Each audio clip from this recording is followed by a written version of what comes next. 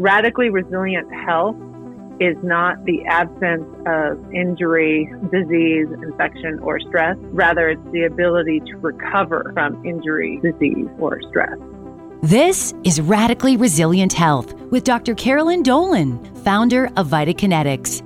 I'm your host, Connie Ray. We want to continue to share this vital and important information about how easy it is to change your health through simple lifestyle changes. So please subscribe to our podcast. Follow VitaKinetics and Dr. Carolyn Dolan on Facebook and Instagram. This is Radically Resilient Health. Welcome back to Radically Resilient Health with Dr. Carolyn Dolan. I am your host, Connie Ray, and today we're going to be talking about the opioid crisis. Dr. Dolan is here to share a personal story and also give us some insight into her creation of VitaKinetics. Dr. Dolan, in some of our earlier podcasts, you really talked about opioids and the crisis that we were in the middle of as being one of the main points of you deciding to create VitaKinetics. You recognized that there were many of us that were reaching for our alternatives to fight our pain, and VitaKinetics could be a great resource for that. Absolutely. As I've mentioned before in our past podcasts, I started out doing my thesis work, trying to come up with different ways or other effective ways of managing pain during that recovery process, and how our current practices, or both over the counter and prescription, how they helped, but also how they really didn't support that healing process.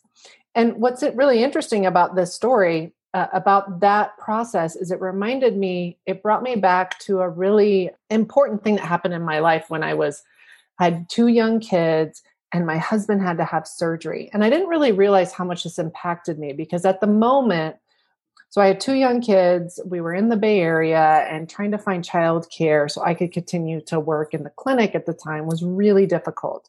We tried an in-home daycare, and then this other daycare didn't have space for both of the kids. So I had to hire a nanny, and I was only working part-time. And then my husband had to have a surgical procedure. And even back then we knew opioids were problematic. We needed to keep them safe from the kids, but the kids were so young. It was really pretty easy to keep them away from them, out of reach and stuff. But what ended up happening is the nanny for us at the time ended up taking some of the opioids. And so when my husband had to go back to surgery, we realized, gosh, there's pills missing, because he didn't remember taking any of them. I was like, I don't know, I'm sure you took at least one, but no one could remember. And then we started keeping track, and it turned out the nanny was stealing the opioids from our house, not the kids, but while she was taking care of our kids. So clearly she was fired on the spot. I had to quit my job because I couldn't find childcare. It really was a big deal. But what was interesting when I was doing the research for my thesis work, what we know as far as the opioids, how they work, is that they block the pain perception in the brain. And that opioid receptor blocks the perception of pain, and again, doesn't facilitate healing or any of that kind of thing, and can become very addictive. So we've all heard of this, and that it's still a continued problem. But what was interesting is that I went back, and as I was looking at the patterns of where are people getting these drugs? Because clearly the opioids can be a gateway to things like heroin and other even more dangerous drug use. And that there's this period of time of age where people are more likely to become addicted. So for the age group of 14 to 15, it's a really high risk of addiction. And then 16 to 17, and that 16 to 20. After about 21 years old, the risk of illicit drug use and addiction drops off. And certainly in that 26 or older, it's really pretty low. So as I think about as a parent having children, why is that important? Well, it's not so much that the doctors or anyone's prescribing to those age groups, because they all know it's a problem. But what's interesting is that the people who are at low risk for developing addiction, so that older age group, are the ones that are getting prescribed the opiates. But you have to ask yourself, who do they have exposure to? Who's in their family? that might be at risk. And so as we age and our kids are aging, they're getting to those teenage years. That's that danger zone where they can gain access and start to go down this addiction path. And the other interesting thing I found out about with the opioids is that if you are a naive person who's never had opioids before, a naive patient, that the risk for addiction goes up dramatically after 3 days of use. So there's this like time period where, it's probably okay to use it even in those high risk age groups for a short period of time. And we're not talking about avoiding them to the point where you're causing suffering if someone's had a traumatic event or a surgical procedure, but that there is this time period. And beyond that 3 to 5 days, your risk of addiction starts to skyrocket. And so then I was asking the question, I wonder, how does this all play out? Because my experience was such that my husband wasn't, and I weren't the ones that were really in that high risk category for addiction, and neither were our young children. Clearly, our nanny was not a teenager, but she had already addictive tendencies, I suppose, that we weren't aware about. But I came across this report. It was a national survey in 2012, which I guess is considered old at this point, but I doubt much of it has changed. Per this report, up to 70% of those 12 years old or older who gained access to opioids and became addicted got their initial start from a friend, a relative, or a parent. It wasn't the dark web. It wasn't a drug dealer off the street. It wasn't a doctor. That's a very small percentage of all of those people who are addicted. It was a friend, a family member, a grandparent, you could imagine in a cabinet or such. And so that sort of thing really struck me personally as I was doing more of this research about how important it is to pay attention and having some alternatives. I mean, one is the opioids themselves do not facilitate healing in the way the body needs the healing. They're addressing the perception of pain, and it's clearly a problem. So we need to be responsible. So even though, say, you or I aren't at the highest risk of becoming addicted, even if we were given appropriately more than a 7-day prescription for a dangerous medication, the reality is a lot of people will keep them on hand just in case they have a pain later on, so they don't have to get another prescription. And so that to me was really profound to realize that we have to not only store them properly, prescribe them properly, but we maybe need to start educating people on proper disposal so that when you're done with your whatever you need them for, if you are prescribed them, that it's talk to your pharmacy now, because when you get a prescription. So my husband had to have another surgery recently, and he was given a prescription, and we clearly kept it safe out of the kids' hands now that our kids are older and hidden from other people who might come over and just grab a pill, apparently, and keeping really good track and locked up and such. But then when we were really kind of out of that zone of that post-op recovery period, we disposed of them properly. And there's this, it's a packet that you can get from the pharmacist that you can shake up in the bottle and then throw it away so it's no longer pills. You can reach out to the Pharmacy I think it's the National Association of Boards of Pharmacy, and find a disposal locator near you.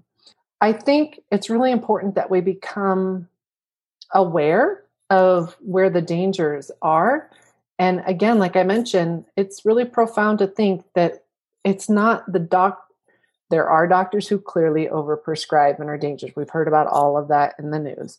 But as a general rule, it maybe seems to be more likely that people are gaining access to these drugs through family, friends, relatives.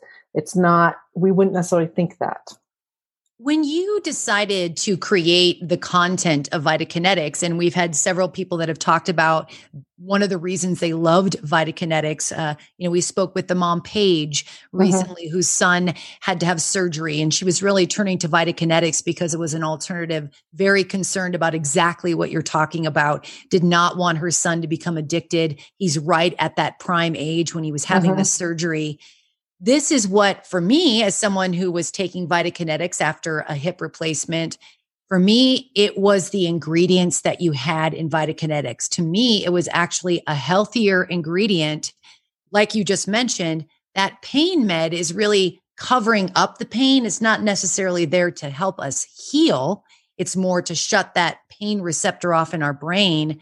But very much like what you just said, into my third day with the hip replacement, I was already moving forward into Vitakinetics and really slowly weaning myself off of those pain meds. And just like Paige mentioned with her son, that was why she turned to you.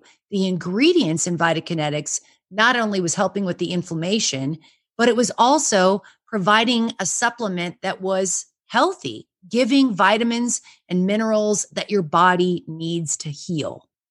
And that's exactly where it was born from. The more I researched about the opioid crisis and our options and some of the troubles with those other over-the-counter pharmaceuticals was, well, is there something where the supplements can play a role, a supportive role here? Clearly, they aren't a cure-all, but it really was, just like you said, a stepping stone for someone to say, okay, now we're going to support the body. We're going to support this inflammatory process, this healing process.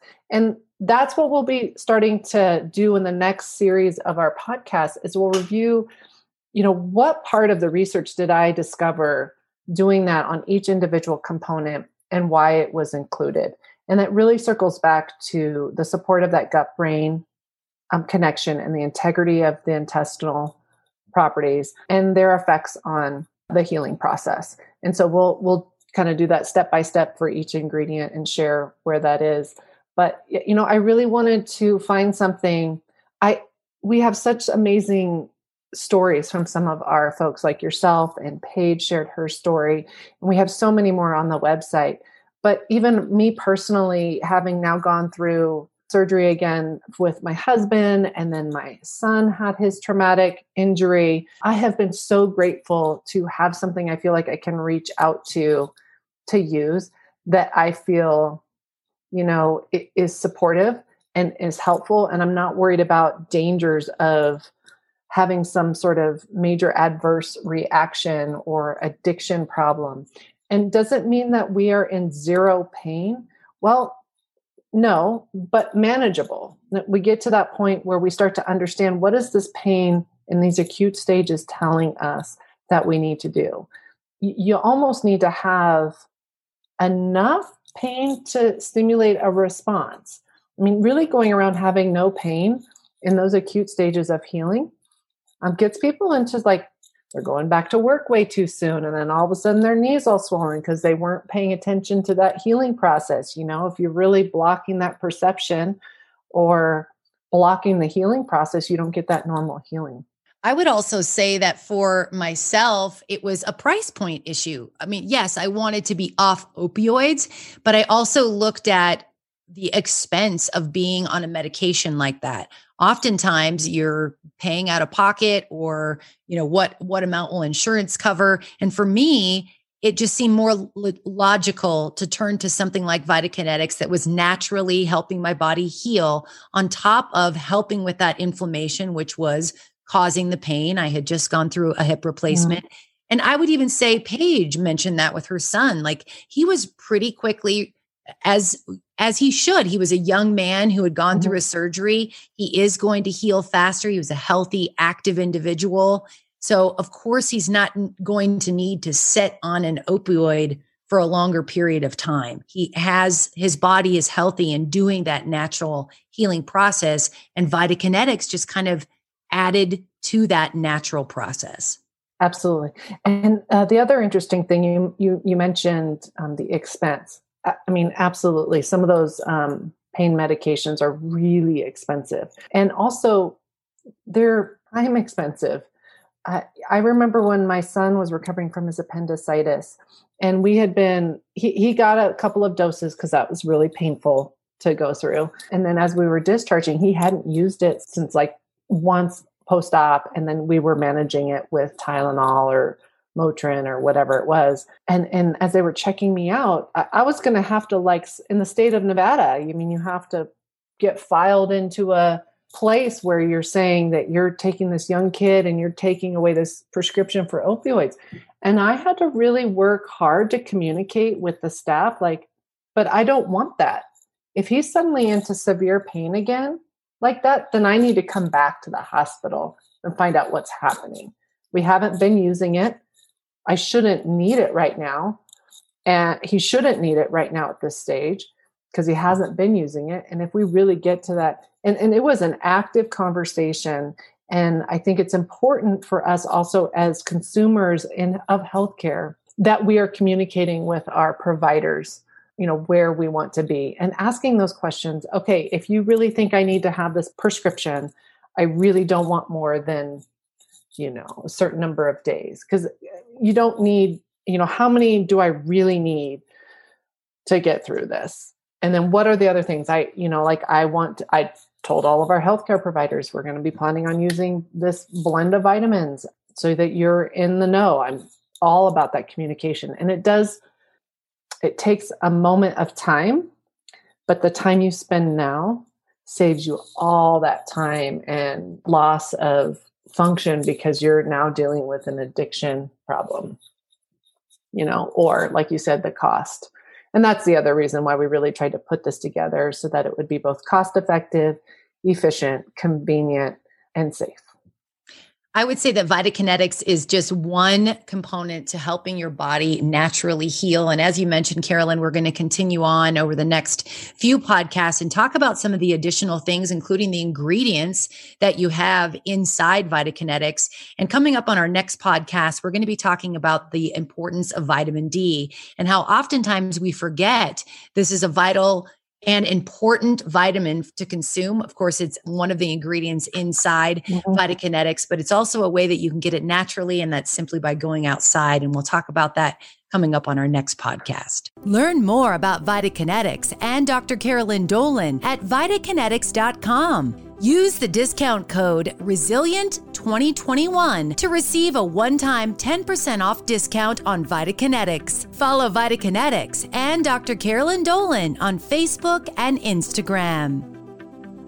Content in this podcast is for informational purposes only. It is not intended as medical, physical therapy, or healthcare advice. Listening to this podcast does not create a healthcare provider-patient relationship. Please contact your medical healthcare provider if you suspect you have a medical problem. This podcast is funded by Vitakinetics.